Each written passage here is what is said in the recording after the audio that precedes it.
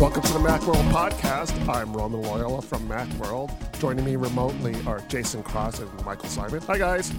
Hello. And the most important man in the room, as I like to point out, this week is our producer, Adam Patrick Murray. There we go, not Daniel Masoka. I'm sorry, you have the lesser interesting video producer, Adam Patrick Murray, right here. But you have three names, so that's right. You know, I first names. I try to step up Dan at any point that I can. So you know, I needed to do something to differentiate myself. So here we are.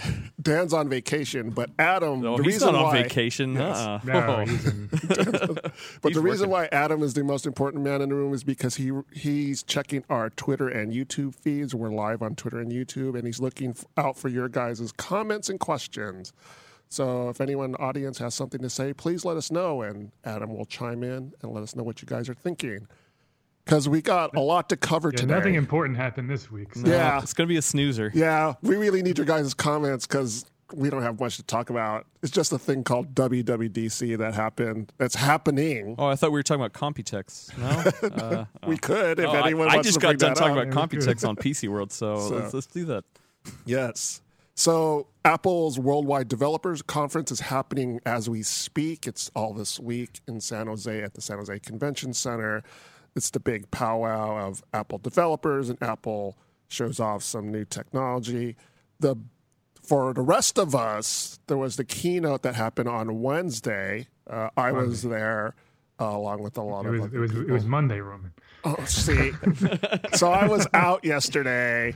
So so my brain's a little tired. So please, I apologize for everything in advance that I'm going to say from now on. So, but yeah, it was Monday morning. It was a pretty interesting keynote, as Tim Cook said at the beginning. It was a lot of focus on software.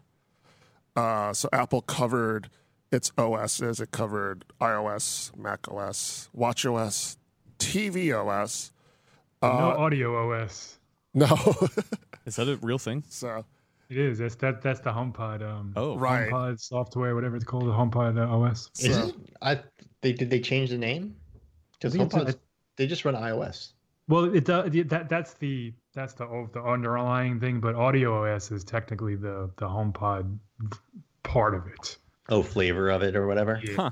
So, but they didn't mention that at all. HomePod, I don't think even came out of anybody's mouth during the 2 hours. Right.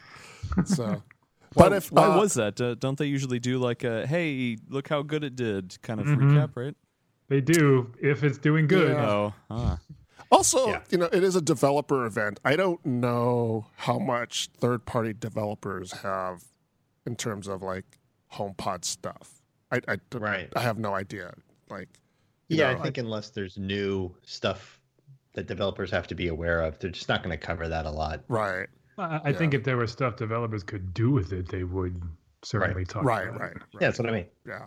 So, but so there was a lot to cover. And if people watching have what was your lasting impression of the keynote? What stood out to you? What are you excited about? Let us know in the comments. And I'll just throw that out there to Mike and Jason and even Adam, who is paying attention to Computex. You know what? I did watch about the first half of WWDC keynote. I got to say, I really liked the Planet Earth homage at the beginning. You know, as a cinematographer, it was beautifully done. So the funny thing is, if people who don't know, Apple tends to do something. They try to poke. I don't know how to say they want to poke fun at their developers, but they like to. It kind of was a little bit, yeah. Yeah, they were, but it was kind of like, we're not in good spirit. Yeah, it's done in good spirit. It's trying to kind of like relate to developers, and developers have certain habits that they have, and the opening of the keynote, if people didn't see it, was basically parrying that, and it was like a David Attenborough style documentary of the developer. Yeah. And the funny thing was, I sat in the media section, and there was a lot of people in the media section that thought it was kind of cringeworthy, but the developers around me loved it. They were laughing hysterically. They were clapping. And they really enjoyed it. So, anyways, that's that little aside. So, if you want to see it, you can see it online. Well, So, I thought for a keynote that spent 2 hours only talking about with no new hardware products to announce or anything. yeah. I thought it was actually pretty engaging. It was pretty good, and there was a lot to like about what they said. I don't think there was any moment when I'm sitting there watching it, rolling my eyes, going, "Oh God, they're doing this," or anything, which is unusual. There's usually something at WWDC where I'm just like, or just get grossly disappointed by the fact that it's just Macs with slightly new processors. They're making a big deal about it.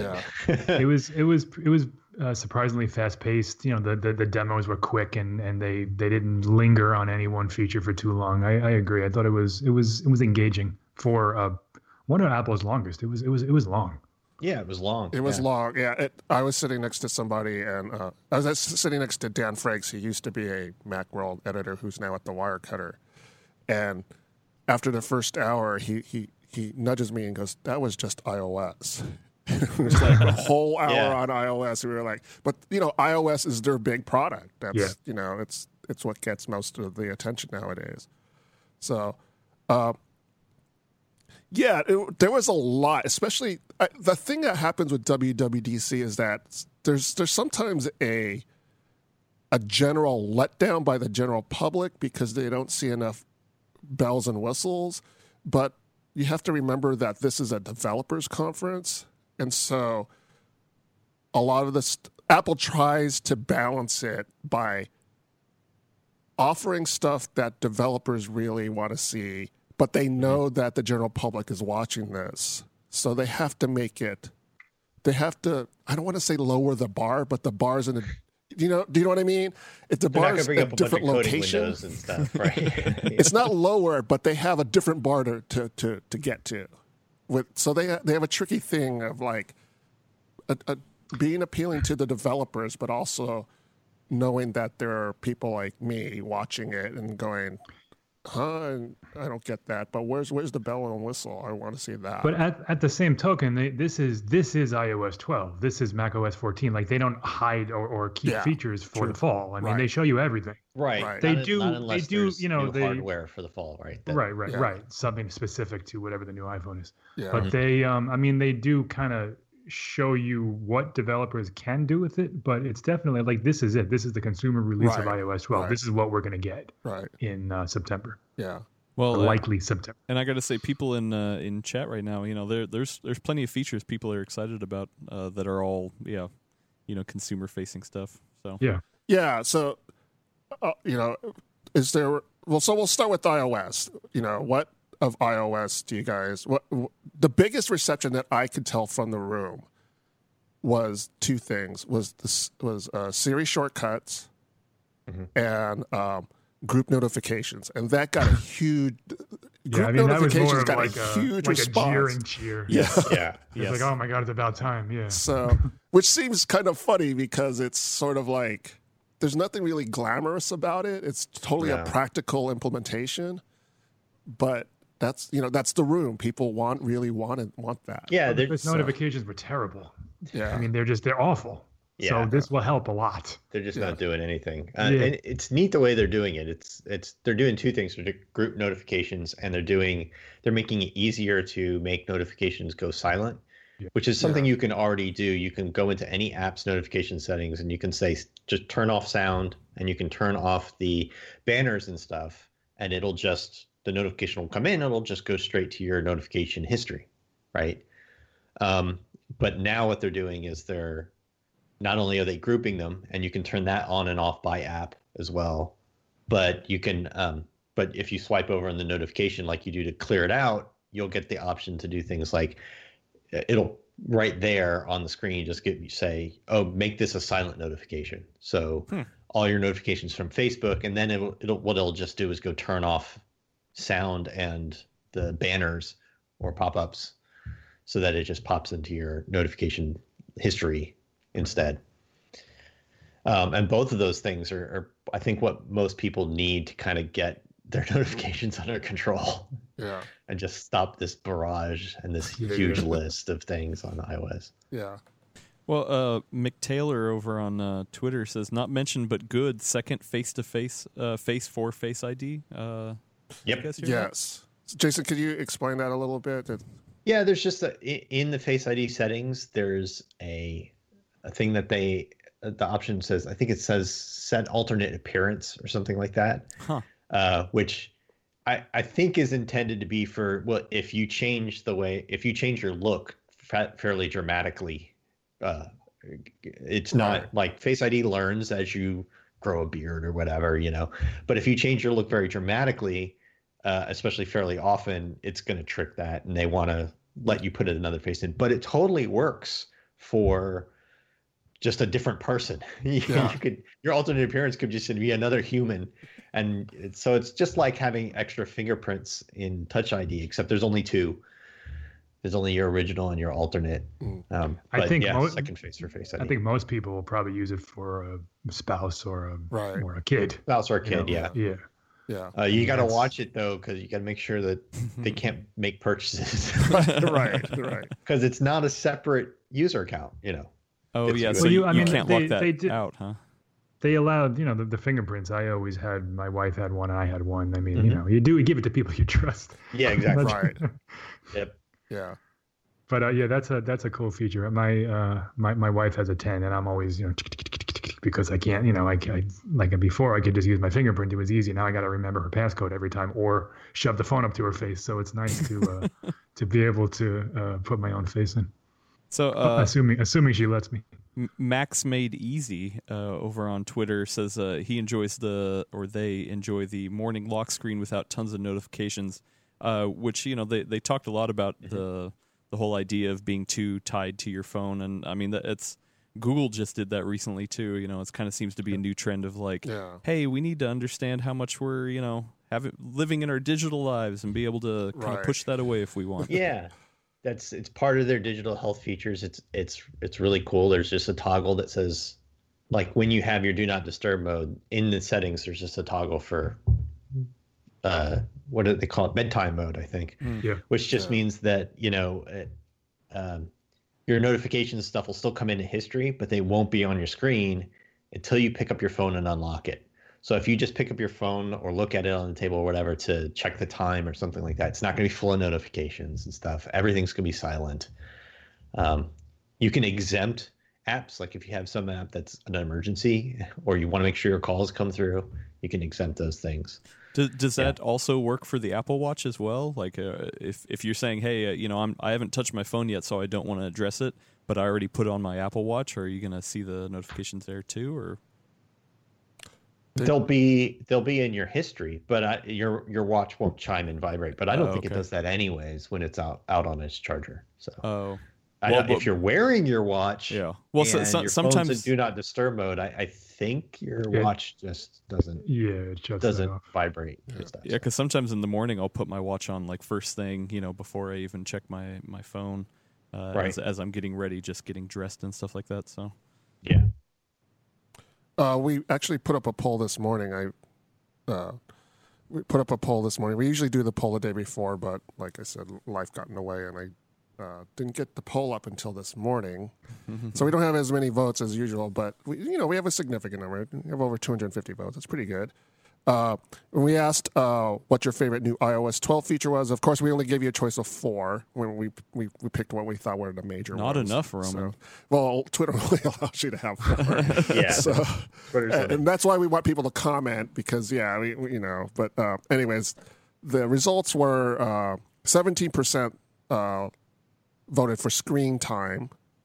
37% voted for group notifications, 34% voted for Siri shortcuts, and 12% voted for ARKit 2, like Measure, Memoji, and things like that. So people are excited about my votes for screen time. I didn't participate because I have have Tweetbot that doesn't allow me to do polls. But screen time, I'm down with. I've wanted that for forever. Is that because of yourself or for like your kids? That's for my son. He's 6. Oh, okay. And he has my old iPad Mini, and we have to set timers and things so he knows when to stop using it. And a lot of it is the honor system, and he's getting to the point where he's trying to hide things and sneak things into his room and things like this. So it'll be it's cool that we're going to be able to just go on our phone, lock it out, lock down apps, lock down times, things like this that he won't be able to get to. Yeah, and that you can do it by type. You can say, okay, you can only play games this much, but you can use this app as much as you want. This is an educational app or whatever, that kind of stuff. It seems that they've done a pretty good job with that. I haven't drilled into it or anything. Do you think if you ran a poll just for kids, it would be the opposite? That's the thing they're least excited for. Yeah. Yeah. So my wife is always on my kids about their screen time, and when they showed this feature, I was thinking, I'm not as strict about the screen time because I always figure it's gonna figure itself. The kids will figure it themselves out. And I try to be the progressive dad. Yeah. This is the way it is now. So, deal with it, kids. So my wife is kind of like on this lonely island, and I don't really say anything about their screen time. And I was like, should I tell my wife about these features? Yeah. I think a significant issue is that it's still you still only have the one Apple ID per device. So you can set a child Apple ID account and put that on your iPad, and you can control all the screen time stuff, they said, from the parent account. But you can't still have a shared iPad with your kid's account and your account on it, where the kid's account has all the screen time stuff, like restrictions, and yours doesn't. So I think that's still an issue. Apple doesn't seem to be operating under that assumption that multiple people use one iPad and need different accounts. And also, in my case, my son doesn't have his own iCloud account. He uses mine. So, like, how's that going to work? Is it by device or is it by account? It's by account, and you can set a child's. You could give him his own account and make it a child's account and say that's for and set restrictions on purchasing and stuff like that. And I assume family sharing or whatever that thing's called, that all has to be turned on. And Yeah, I think it's based on family sharing. So then you have to give your kid an iCloud account, and that's exactly, it works that way. Yeah. So. Yeah, I haven't dived into any of that stuff. So. Yeah. Perhaps we'll still be using timers.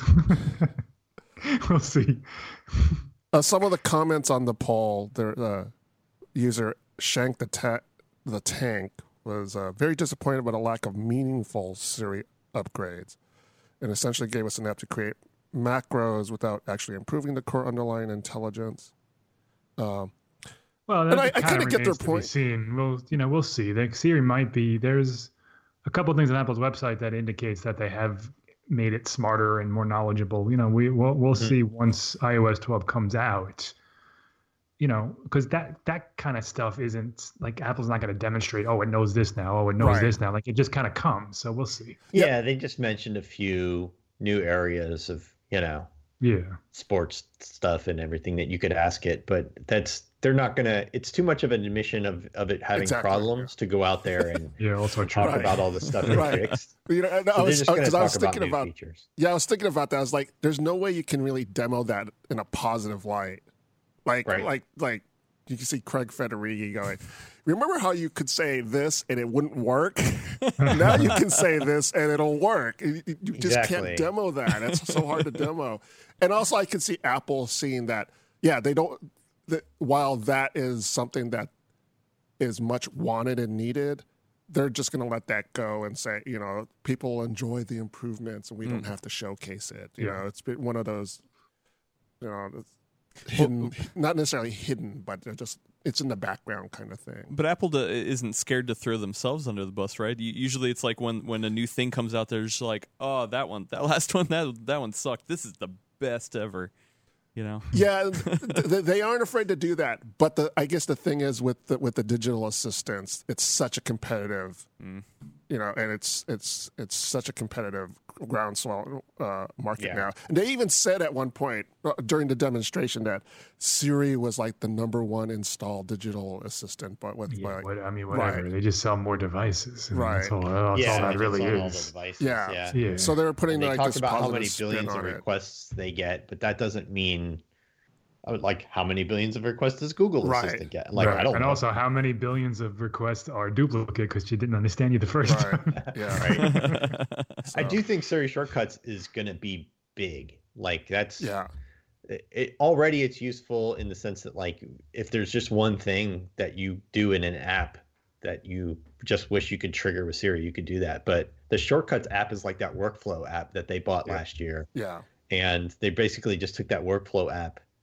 They're tweaking it up and they're making it and letting you do a custom Siri phrase to do like multiple things at once. And it's not just launching apps; it's like doing a specific thing within that app.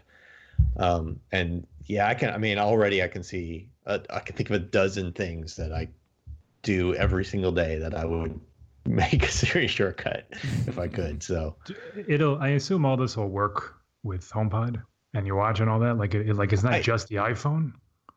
It's probably just the iPhone in the sense that like all these apps aren't running on your HomePod, right?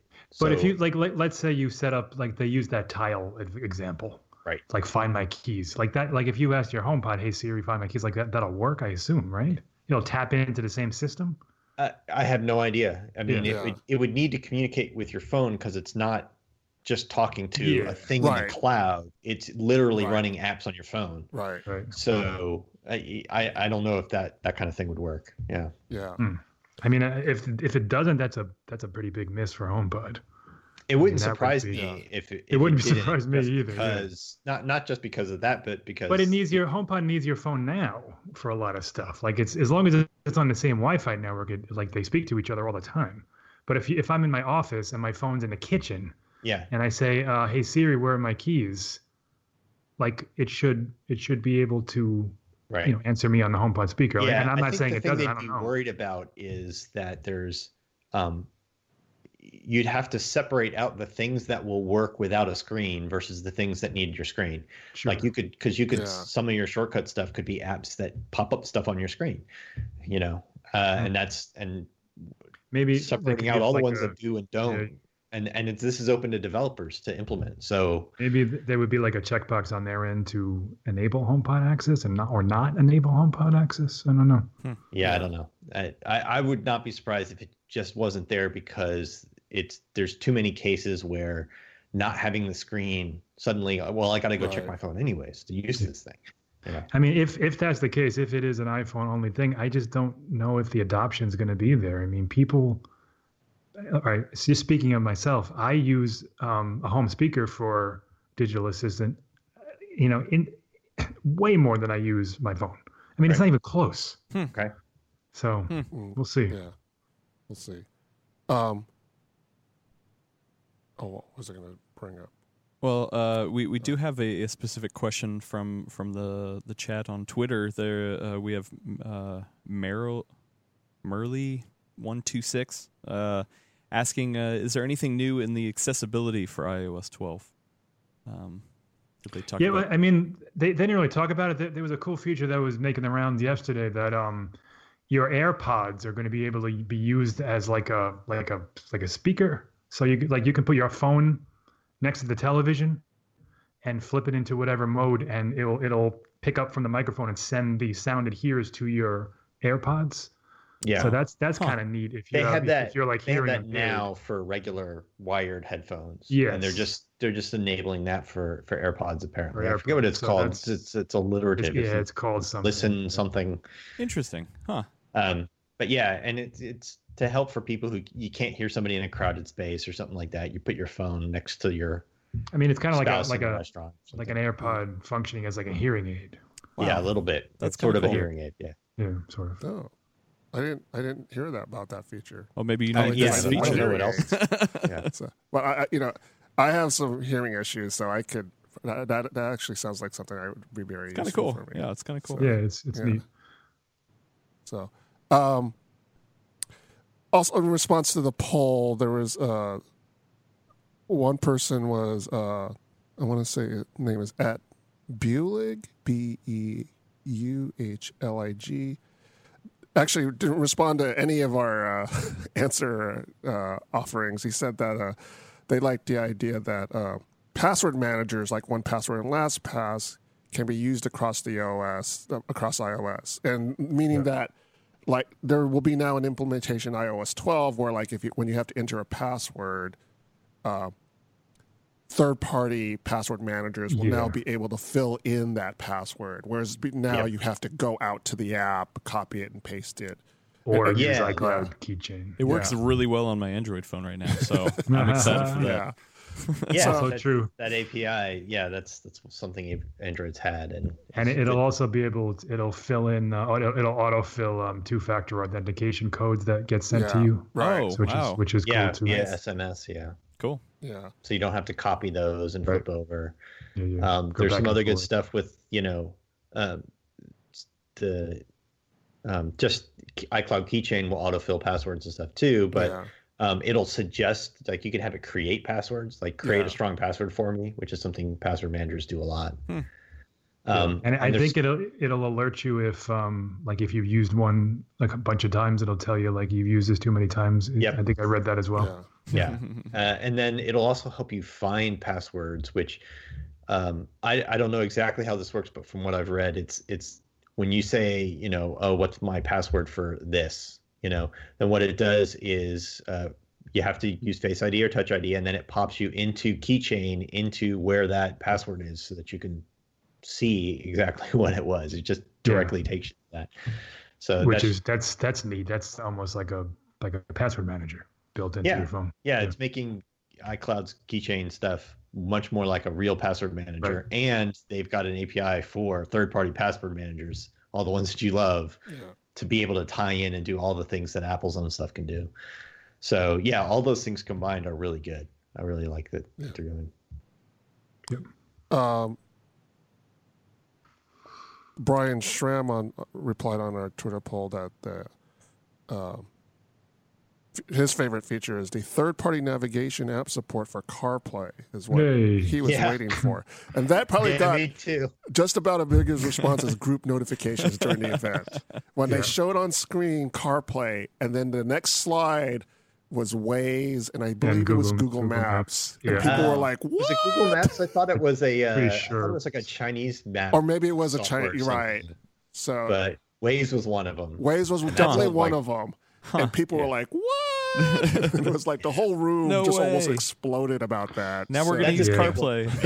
That's huge. Yeah. So then that's a big deal. That is a big deal. Yeah. I use CarPlay all the time. And fortunately, where I live, Apple Maps is really pretty good for car navigation stuff. It's still not great for like Google Maps is still way better about like finding businesses and stuff like that. But the road stuff it's okay, but I still love Waze way better. I can't wait for Waze they'll have to update the apps for this to happen, but I can't wait. I mean, based on that slide, it seems that they, unless Apple just drew an icon on there, it seems like they've been working with Google or ways to figure that out. Yeah, I'm sure they're working on it. It's just there's no new app update rolled out already.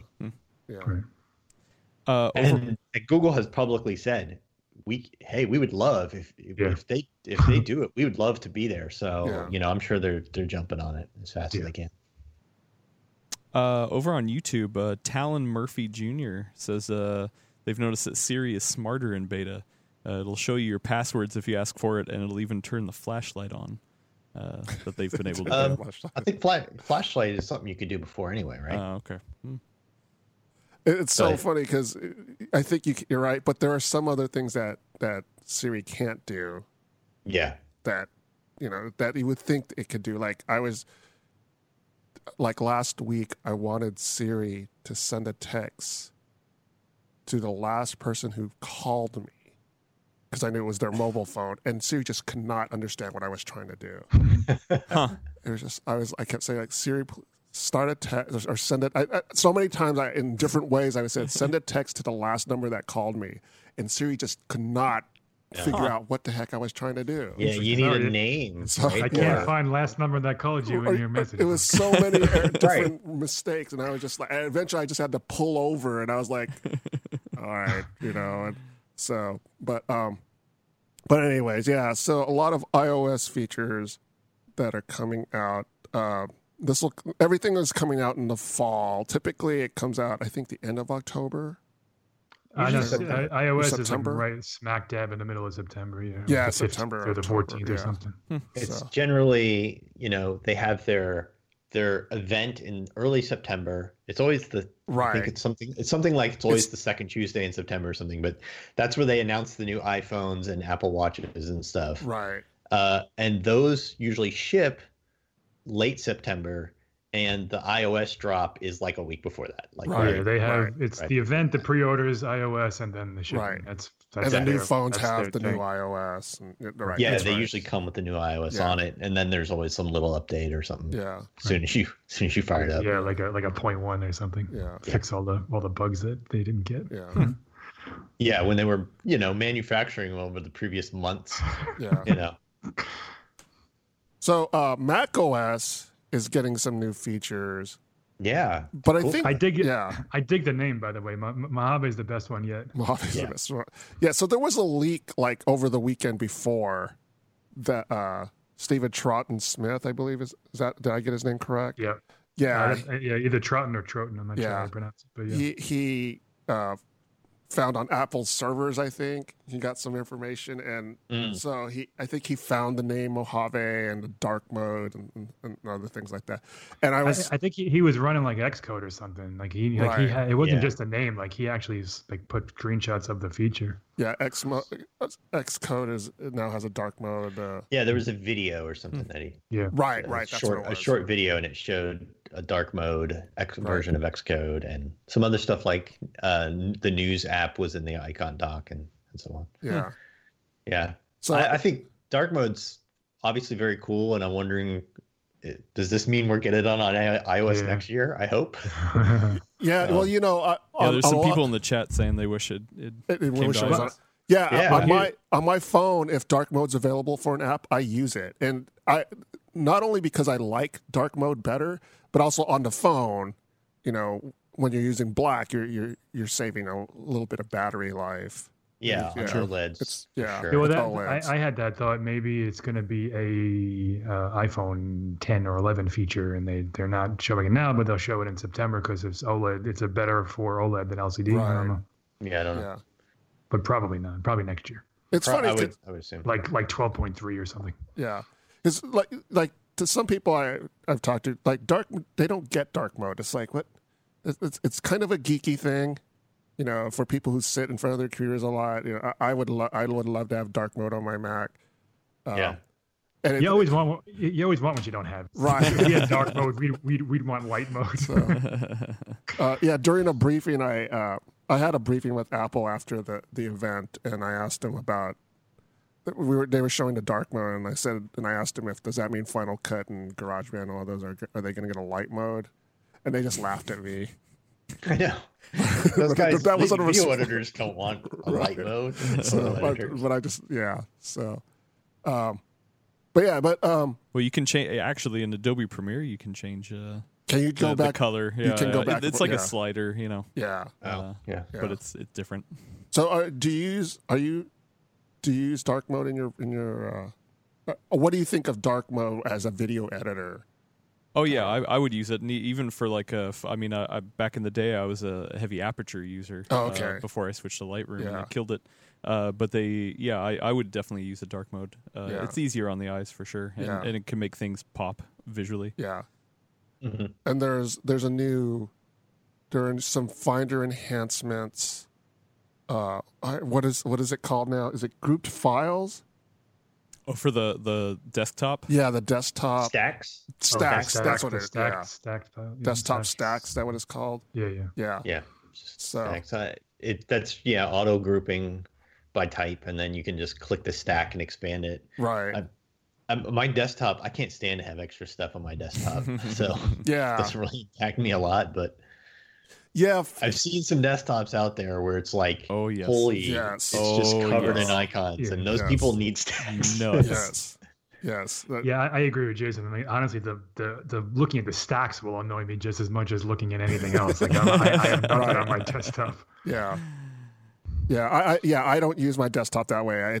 The desktop is a temporary place, and I always clean it up. So, so it's not a folder, right? It's essentially trying to do a smart grouping of all the icons. Yeah, exactly what it is. Yeah, it's just like a pile of icons. Right. Yeah, it just takes your file types and puts them all into a stack. Yeah. By that file type, and then when you click on it, it just blows them back out, so you can grab. It's like the dock. When you have the folders in the dock. Yeah. They're not like folder. They're kind of folders, but they're not folders. And you click them and they open. And right. You can go do them. And then very similar to that. If you want to open it in a Finder, then it'll probably be a right click or something. Yeah. I'm also looking forward to the continuity camera, because I find that I have to, especially because I have kids, and I always have to fill out a form, and they bring the form home, but then they want me to, like, whoever's giving the form wants me to submit it digitally. It's like, that'll save me. Well, then why'd you send me a paper form? Yeah, exactly. Why did you? You have my email. Why did you guys send me a paper form? So, yeah. Maybe you should explain exactly what that is. So continuity camera essentially allows you to use your iPhone as like kind of like I don't want to say you can use it as sort of like a scanner. There's essentially I need to get my brain. It's like your iPhone can be your webcam if you want. Right, exactly. It's like your iPhone becomes an external camera for your Mac. Yeah, so, it's like what it That's was. what I was trying to say. It's like camera remote on the watch, except that now it's on your Mac. Like what you see over here is going onto your Mac. Yeah. Yeah, exactly. And you can do things take like a picture with your phone and it's on your Mac. Right. Not just in the Photos app, but like whatever app you're using. Yeah. That was pretty cool. Calls for a camera. That was pretty cool. It'll be good for filing expense reports. Oh, right. Goodness. Oh. So, yeah. So it's that kind of thing. So like if you need to get, you do an expense report, you got to get a receipt in there. You can take a picture. So it gets on your Mac. So that's pretty cool. There's a redesigned app store. But the big thing that they talked about for the Mac, they gave a sneak peek of what won't be available until next year. Which was the rumored Marzipan project. I love Marzipan. It's so good. So for people unfamiliar, there's been, as Apple was saying, there's been speculation for a while that Apple will merge iOS and macOS, and they actually addressed that. Craig Federighi addressed that specifically during the keynote, and had a big giant no. Giant no. Very large no. History of Apple slide. Right, no with a period, which I thought should be a no with an ellipsis. Should be no ... No, but. So they emphasized that the two aren't going to merge, but Apple is working on tools that will allow developers to bring their macOS apps or iOS apps over to the Mac. Yeah. So right now, there's two things. There's on Macs, there's the set of tools you use for all of your interaction with your app. It's called AppKit, right? And it's on iOS. It's called UIKit. And what they're just doing is they're taking the UIKit, that stuff that makes sense. They're not going to do all your accelerometer and stuff, but the stuff that makes sense, they're putting that on the Mac and altering it, upgrading it for things like physical keyboards and touchpads and mice, pointers, things like that, and resizable windows and that kind of stuff. But it's going to be UIKit. So if you're used to making iOS apps, you could take your any Mac. I think any app that basically has an iPad view would probably work pretty good on a Mac. Yeah. With they say minimal adjustments. I guess it depends on how well your interface deals with like resizing and everything. But and that's what they're doing for. They're adding the news app, the home app, and stocks and stuff. Those are basically, they're taking their iOS apps with UIKit and making a Mac version and putting them on the Mac. So Yeah, during the keynote, I kept thinking, why did he keep talking about the Stocks app? That's like, yeah, I know. Nobody is interested in the Stocks app, and this is why. I like the Stocks app, Roman. I mean, it's a good app, but is it the type? I was like, okay, the Stocks app, people have a use for it, but is it the type of app that you highlight at a developers conference? Like, why did he keep talking about it? Because they would talk about it at the iOS section. Yeah. And then they talked about how it's coming to macOS too. And I was like, iPad and Mac, and But this is why, because it's a demonstration of how these new tools one of those work. hiding in plain sight. Right. Features. That's what it was. Yeah. So it was probably like, oh, okay. But I was like, what? And I think, I mean, I'm not excited about the Stocks app either, but I am genuinely excited about the News app on macOS because I think Apple does a really good job of curated and somewhat customizable news in the News app. But I'm often on my computer when I want to read the news. I don't want to have to pull up my phone for that. Yeah. And the Home app also means that Siri on your Mac will now work with HomeKit. All your HomeKit stuff will work with Siri on the Mac, which is another sort of closing those holes of like, how come Siri does different stuff on different devices? You know, that addresses that to a large degree. Yeah. So I mean, this was a preview. You know, it probably won't get into. I'm sure there'll be more rumblings about it later in the year, and then they'll, talk a lot more in detail at next year's WWDC about this. So the first developer preview is out now. Yeah. If you go to beta.apple.com, you can enroll your device to the public beta, which typically comes in 2 or 3 weeks. You know, I would think in less than a month, the first public beta will roll out for these iOS and macOS and stuff. Yeah. Usually watch and TV are not part of it. They haven't said specifically that it won't be, but they haven't been in the past. It's just Mac and iOS. Yeah. Right. So watch. Go ahead. What was that? I think they do public beta on tvOS as well. Did they? Yeah. I don't remember. I know definitely not watch. I know that for sure, but maybe I'm wrong about tvOS. Yeah, tvOS 12 isn't adding a lot. Dolby Atmos, right? And they're doing a thing that most people aren't going to get to experience called zero sign-on, which is actually very cool. Right now they have single sign-in, which is like if you have, let's say, Comcast and for TV, and because you subscribe to all these TV channels, that gives you access to those apps. Like the FX Now app that requires you to sign in. You can put your sign-in information, and then the supporting app will just sign you in once you put in your sign-in information. What they're doing now is they're saying like, well, if you have Comcast as your TV provider and it provides you all these apps, as long as your Apple TV is connected to the internet through your Comcast account, then you just don't do anything. It just signs you in. You don't even have to put in your Comcast sign-in stuff. They just work. That's nice. But it's only starting with like Charter Spectrum, and then they promise more in the fall and stuff. Things like that. So I don't know how quickly those things will roll out, but it would be nice for all of those TV station apps, NBC app, and all these other things, not to ever even ask me to sign in. Don't worry about. I don't want to like sign in, but sign in more quickly. I just want it to work. If I can watch this on my cable box, I want to be able to watch it on my Apple TV. Yeah. So, there wasn't. There was also new aerials for which I kept. Yeah, they look cool. Yeah, they do. And the IDing of them is nice because I'm always like, where is that? I like Google it. I try to figure out, like I pick a spot and I like, what is the building with the cross on the top? So it'll be cool just to ask and see what it is. Yeah, you just tap the pad and it pulls up the location of where is this aerial. And then they took a bunch of aerials. Aerials are what they call those cool screensavers. They took some from the International Space Station of like Earth, and those will be really cool looking. That's cool. Looks nice. There were also some new watchOS features that were announced. Many of those seem very cool, I gotta admit. Like what?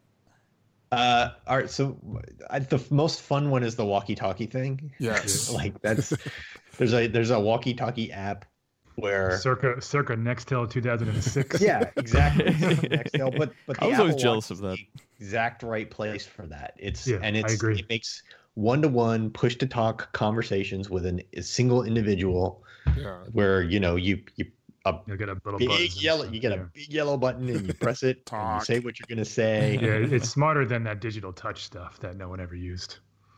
Exactly. It's smarter than that. It's easier. It's dead simple, and a lot of times, like, that's exactly, you don't want to have to phone call somebody or text and buzz their phone and stuff like that just to say, like, where are you? Right. I'm in aisle 3. Like exactly that kind of thing. Right. It's going to be perfect for that kind of stuff. Yeah. And to Apple's credit, like. Not to their credit, but like, it's going to be good for Apple because it's only for watches. Like, all your friends need Apple Watches now. Well, actually, some people in the chat were wondering, do you guys think it will extend out to the iPhone or even the Mac? Because they want to see it there. So. No, I don't. I don't think that kind of push to talk one-off thing just makes a lot of sense on those devices. The whole point of that kind of quick talk thing is not pulling out your phone or your Mac. So. Yeah. I don't think so, but I think that's pretty cool. They're doing some cool stuff with better health things, better certain types of activities, like exercise activities, like running and stuff like that. It'll prompt you if you forget to start a workout. Yeah, or stop one, which is nice. Or stop one. Yeah. So if you just go out and start running, your phone will buzz and go, "Oh, are you running? Start a workout." You just tap it. And then it'll also give you credit for all the running you've already done. And then if you forget to stop it, which I do all the time, after you stop running, it'll be like, hey, just stop working out, and you can just hit the button and get it. So those things like that. There's yoga. The Siri face allowing third-party cards is awesome because I wanted that from the start. I mean, that's my favorite watch face, and now they're adding sports and stuff, and now they're going to also let all the developers kind of do little things on there too, so it'll be way more useful. Yeah, and kind of have like a steady stream of info. I'm worried about the Siri watch face because I can't use it because it's obsessed with telling me when sunset is.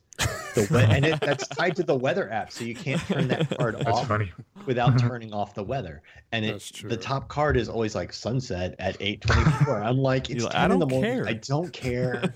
I won't care tonight. I never care when the sunset is specifically, but I don't want to turn off the weather. It would be nice if you could swipe them away, and so it would learn, like, I don't want to see this anymore. Exactly. It's supposed to be smarter about the ones you want to see, but if it constantly has that as my top card, then I don't want to use the Siri app, and I never do. And turning that off requires turning off weather, which is something I always want on my watch. So there's those. What was the one? Oh, and the other thing that I don't think this is live in the beta yet or anything. In fact, they pulled the beta down because it was bricking watches. Oh. But there's a thing where if you just raise your watch like this, for the people watching the video, if you just raise your watch like this, you can start saying Siri things without having to say, "Hey Siri" first. Oh, that's nice. Which also seems like to make a lot of sense as long as they're good about not triggering it just by your hands moving around. Yeah, it's interesting. Like, how are they going to know when you're like, all right, so you raise your thing to look at something, and then someone next to you says something. Is Siri going to pop up on your watch? Right. Or wonder if you're just looking at it to see the time, and you happen to say, else. "Oh, I'm running late." Or if you're on the phone with someone, like, is Siri going to think you're running? Right. Yeah. I'm interested to see how they handle all that. Yeah. So it may be very specific about, like, maybe you have to hold it up a certain way or something. I don't know. But if they get that right, that'll be great because I can't. Maybe it listens in the background too, but then it's listening all the time. It's always that's my other for Hey Siri. Yeah. Now it's saying that it's always listening. So I don't think it is. They're saying specifically you've got to it's raised to listen, which they used to have on phones and got rid of. Yeah.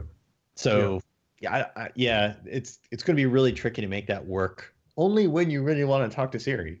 So I guess, like, if you raise you have to raise your wrist like high. Yeah, up to your mouth, maybe. Up to your mouth. Yeah, in that motion. How do they differentiate that from looking at looking at your time? Yeah. Right, that's my question. Yeah. They need a camera on it so they can tell how close they are. sometimes you have to be real enthusiastic. There is a proximity sensor to see the time. So maybe it's part of the proximity sensor. I don't know. Did they say what watches you'll need for this? Like everything but the first. The Series 0 is not. They're done. Right. So your $10,000 solid gold Apple Watch is now obsolete. Oh, that's it. Stuck on watchOS 4. Yeah. Oh, dang it. So. I don't know if there are certain features that are only for certain watches. It doesn't seem to be. They haven't said anything like that. Well, I think all of those have. No, that's not true. Some don't have GPS. So I guess some of them wouldn't. Some of the running stuff wouldn't without GPS. I thought that was just Series 0 though. Doesn't Series 1 even have GPS? Oh, maybe it does. Oh yeah, I think you're right. Yeah. Okay. But I think that the issue is probably RAM or something. I think they doubled the RAM after Series 0 or something. Yeah, there's I'm sure a technical reason why. Yeah. Because they're really doing a good job of supporting older stuff for most of this. Like iOS 12 works on everything iOS 11 did, and they made a really big deal about improving performance, particularly on old devices. Yeah. That's nice. That was one of the first things they talked about. It was the very first thing they talked about, with big numbers about like twice as fast at doing 70%, this. Blah, blah, blah. Yeah. And that they're implementing, there's like a new way that the processor is going to be working on your throttled events. Up and down. Right, the way it throttles up and down and stuff. So, speaking of which, I need to get my new iPhone 6s battery before I install this beta. Oh, get that while it's this year, while you get it. Yeah, I gotta get that done. But macOS Mojave is cutting off some old Macs that's high Sierra works. Yeah. Basically anything pre-2012 except for Mac Pros that have metal capable GPUs. Right. They're basically requiring metal capable GPUs is what it looks like the real division is. But it's like 3 years of Macs versus High Sierra versus Mojave. It was quite a few. Yeah. They're still going back 7 years. Oh yeah. So that's it's not. And if you can't upgrade to macOS Mojave, with the exception of things like the News app and stuff, the vast majority of Mac apps are still going to work on High Sierra.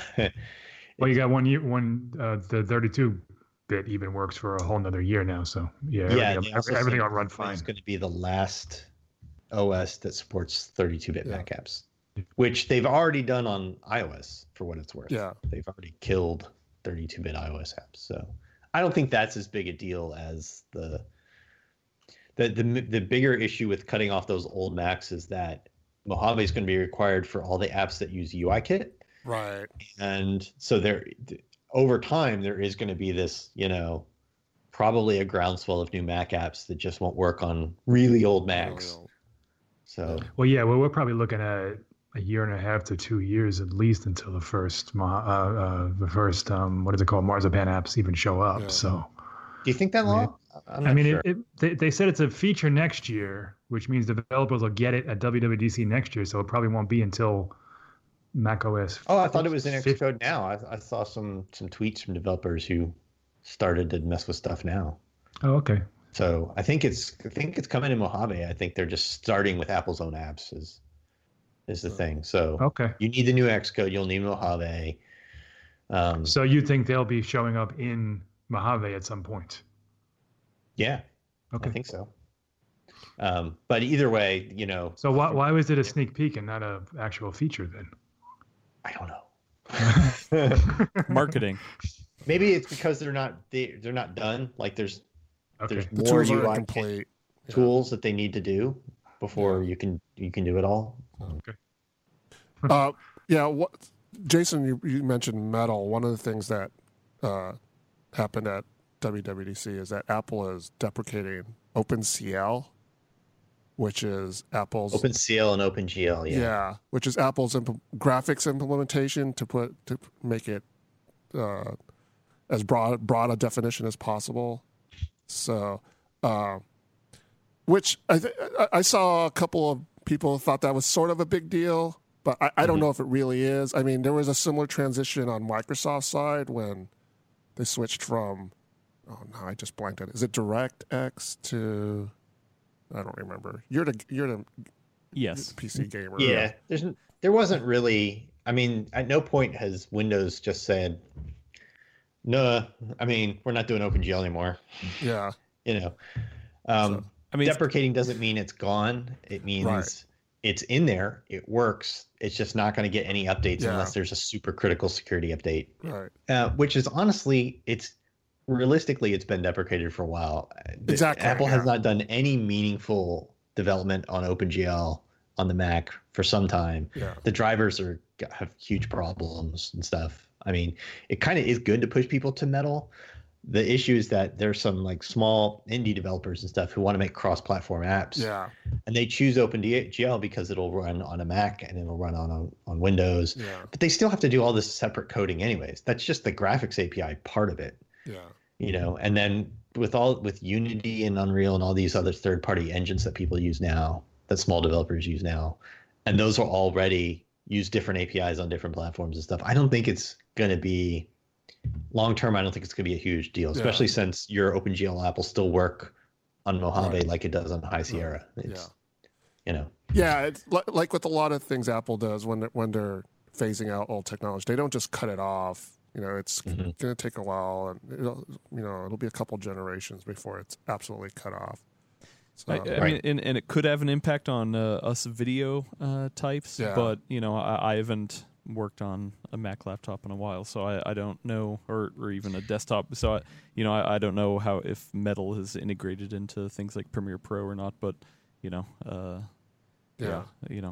it's something I guess we'd have to test. How is that versus? Right. Yeah, I think all those guys have already moved over anyways for performance reasons. Right. Big developers like that are going to be able to make the switch if they haven't already. Yeah. It's really just going to impact smaller guys who need one graphics API that'll work on the Mac and on Windows. So just kind of to wrap this up, on a down note, I guess, I don't know. So there were no hardware announcements, which I think a lot of people were kind of disappointed because, for instance, I think a lot of people wanted to see MacBook Pro updates because Apple has a new Intel has new processors out, and we were kind of waiting for those processors to get implemented, and Apple hasn't done anything. I thought maybe they would do every once in a while, once Apple has an event and they unveil products, sometimes the next day or the next couple days after, they'll then do another release that wasn't showcased during the event. A stealth release. Right. And I thought maybe they would do that with laptops, and they haven't. I think they'll come sooner than later. I don't think we'll be waiting till September or October for new Macs. But I think Apple was very conscious that last year's WWDC was a little bit too mishmashy and muddled with the hardware and the software and the HomePod, and there was a lot going on. And I think they just said, you know what? This is just software, just for developers. We'll deal with the hardware later. Yeah. Yeah, and the software needed that kind of attention. So, I think so, too. Yeah. So, especially since their software stories seem to be pretty good this year. Right. Yeah. Yeah. So I don't think like this article Michael wrote this morning, I don't think there was a lot of stuff there that we saw and said, oh, nobody's doing that. That's never been done before. But they checked a lot of boxes saying like, oh, we want that. That's good. Absolutely. That's going to help a lot, Well, that Apple Watch walkie-talkie feature, I can't think of another system that integrates that. That's cool. That made me jealous. Walkie-talkie. Yeah, walkie-talkie got a kind of a big reception too. So. Yeah, it's cool. I still say I wish Apple would open Apple Watch up to Android. I think it would be a tremendous hit if Android users could buy Apple Watches. I really do. Same thing with AirPods too. Well, you can. They work with it. They're not as seamless. Yeah. But they work. Yeah, they work with any Bluetooth headset. Apple Watch is basically just a watch. When you hook it up to an Android phone, there's nothing there. Yeah. So it would be, even if it was just minimal interactivity with the watch, I just think it would be. I think it would be a good feature, and there's things like this walkie-talkie thing. I think Android users would respond to that. Oh yeah. Was there a part of you, Roman, when they wheeled out that exercise bike that you maybe thought that was a new hardware announcement? Yeah, I was like, what? Apple's doing exercise equipment now? So that was pretty funny. And then I noticed, I was watching the keynote again this morning, or I was going through parts of it to pick up stuff that I thought I couldn't remember correctly. And I noticed that, and I hope this doesn't sound sexist, but like the women were wearing similar style jackets. Three or four of the women were, so I was kind of like, I know nothing about fashion, obviously. So, but you're looking stylish, man. What are you saying? So, and then I noticed like Tim Cook's, he was wearing like a sweater, but you can kind of see his bicep, and I was like, Tim Cook's kind of pumping iron there. So maybe alluding workout to equipment. Yeah, maybe alluding to Apple getting into workout equipment. So I think you're watching a little too closely. Yeah. So, yeah. So, but was there anything that you were kind of hoping to see at WWDC at the keynote that didn't happen? Is there anything like that you wish you would have seen at the keynote from you guys, other than hardware, HomePod stuff? Want to see more HomePod stuff? I wanted to see two things. One, an update to Apple Music. I was surprised that we didn't get in. They didn't mention that at all. Because for one, the interface could use help, and for two, Spotify is really making a major push here with their free tier and everything. And I thought maybe Apple would kind of, just do something with Apple Music, maybe a free tier, maybe just offer some extra things to people who aren't paying. But there was nothing. So maybe that's coming later. And also the video service. I thought we'd see something, maybe a trailer, maybe something that says coming soon, Apple Video, blah blah. All those TV shows. So those are the two things I wanted to see that I didn't. Yeah, of the keynote, out of the whole keynote, the Apple TV section did feel kind of tacked on to me. Yeah, it was pretty weak. Yeah, and it felt like we have to say something about tvOS, right? Because it's one of our OSs. It's a big deal for the 17 people who have receivers that can take advantage of it, right? But that's not a feature that 90% of people are going to care about. Yeah, and the rest of the stuff was, the zero sign-on. I'm still waiting for single sign-on to come to my provider. So, yeah, So yeah, I think there's the bigger overhauls for their sort of video service and maybe Apple Music and stuff. I think maybe I think we can probably expect that as a separate event. Maybe that's next spring's event. Maybe that's something. But yeah, this seems like that's still a ways off. There's no way that they launch these million TV shows that they're working on without an event.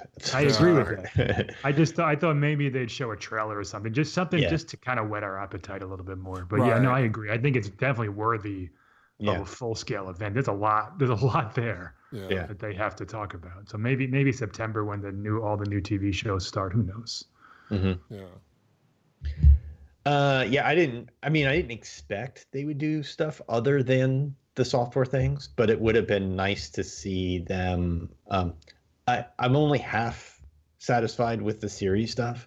Like you said, they're not going to come out there and talk about all the fixes that can really only be addressed as these are fixes, because they don't want to admit there's a problem.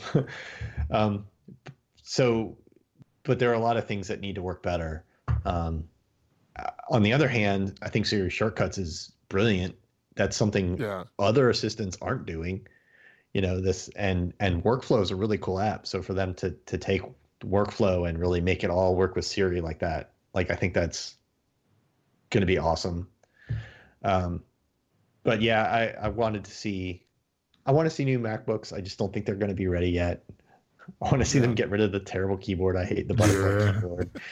I want to see them stop being. I'm glad they're into USB-C, but I think on a big MacBook Pro, people have USB-A stuff, mics and stuff that aren't getting upgraded to USB-C, and we need to be saved from dongle hell a little bit with a USB-A port or two, SD card slots, stuff like that. So I want all that stuff. I didn't realistically think it was coming. I don't realistically think it's coming this year. I think MacBook Pro updates are just going to be 8th gen Intel processors and nothing else. Right. So no, I think they might address the keyboard. We'll see. I mean, I think it's enough of a groundswell that they're going to have to in some way. I think they will quietly fix the problems that are causing class action lawsuits, but it's still going to be the butterfly keyboard. They're just going to make it more reliable, and they're not going to be quiet. But to make it a keyboard that has travel and stuff like the old keyboard and everything, a good keyboard again, that requires an entirely new shell design. Like you can't just stick a fatter keyboard in the shell they have. And I don't think that's coming this year. So well, I don't think there's much that's missing. I would have loved to see, like you would have loved to see a little teaser of the video stuff. I would have loved to see a little teaser of the Mac Pro. Just a silhouette or something of the I think we're too far away. I mean, I think they kind of drew water on that when they said it's not coming until 2019. The teaser now, I mean, now we're 8, 10, 12 months away. Yeah, I think it's. But I agree, it would have been cool. Next WWDC's big. Absolutely. Mythical creature, the Mac Pro. Right. You can port your iOS apps over to Mac using the new Mac Pro. That's how it'll work. So, actually, Jason, I'm kind of glad you brought up Siri shortcuts again, because the one thing I would have liked to have seen is a more consumer-friendly tool to create a Siri shortcut. Yeah. Because while Automator is a cool tool, I think a lot of people, general users, even just see the icon and go, "Whoa, what is that?" You mean Workflow? The Workflow app? Well, you can create custom Siri shortcuts using Automator, and the Automator app. That's what I'm assuming, that you would use the Automator app to create them. It's a new app called Shortcuts. Did they show? That isn't in the beta yet. Mac during that, yeah. And it's drag and drop. Yeah. It's drag and drop, and it's based on the current app called Workflow that Apple purchased. Oh, okay, I totally missed that. Which is really pretty user friendly, but it still needs. There's also all the Siri suggestions where apps can integrate with Siri to say, "You do this. How about you make a Siri command for it?" And that's, I think, going to be the critical thing for app developers to do if they want the normies, as we would say, to be able to use this feature. It's really going to require apps being good about going, "You do this a lot. You want a Siri command for it? Press this button."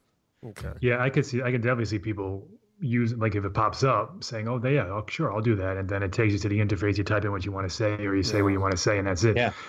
Opening the shortcuts app, I think people are going to just delete it or move it to a folder they never heard, because they're not going to know what it is or even care. Most people. Yeah, I think a lot of people won't, unless Apple prompts them with that. You know, they always do their getting started with iOS 12 and their little walkthroughs and stuff. And I still think that I don't think people even use Siri more than Siri set an alarm on my phone. I just don't think people are using it. And a whole new app. What did they say? 30 billion requests. Right.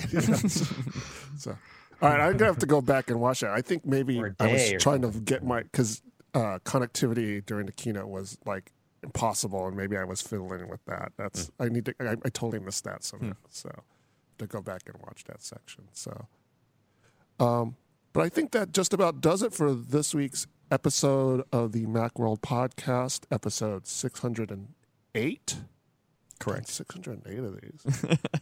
I haven't done 608 of these, but Macworld has. So, I'd like to thank Mike and Jason. Thanks, guys. Thanks for your hard work on the coverage. I really appreciate it. Yes. So you guys did some really great work while I was sitting in an auditorium. Tons of stuff on the site. Stuff coming too, you know. So Believe me, it was easier to write from my living room than sitting next to someone in a little tiny seat while I'm watching. Well, as like I said, we spent the first 20 minutes or so trying to get connectivity. The Wi-Fi wasn't working, and then I tried to tether, and that wasn't working. And then there was this weird thing where the only thing I could get connectivity to on my phone was Slack. I couldn't get any websites. I kept trying to tweet, and it wouldn't let me tweet. It was just I'm surprised they blocked Apple it all. Hasn't wired their auditorium with hard connections, at least for the press section. Yeah. Good point. I've been to a million press events for Microsoft and everybody else, and Google. The press section usually has Google does this. Google does this at the Shoreline Amphitheater outdoors. Yes. Yep. They've got a couple Ethernet jacks in each. They even had a USB. this year they had USB-C adapters with the Ethernet dongle. It was awesome. Yep. Yeah. So you can just plug Ethernet into your computer, and then you don't have to worry about the wireless not working. So yeah. I mean, they had power strips throughout the exactly. The press They're going to do section, power strips, but there wasn't like Ethernet too. Just it worked last year, and I don't know what.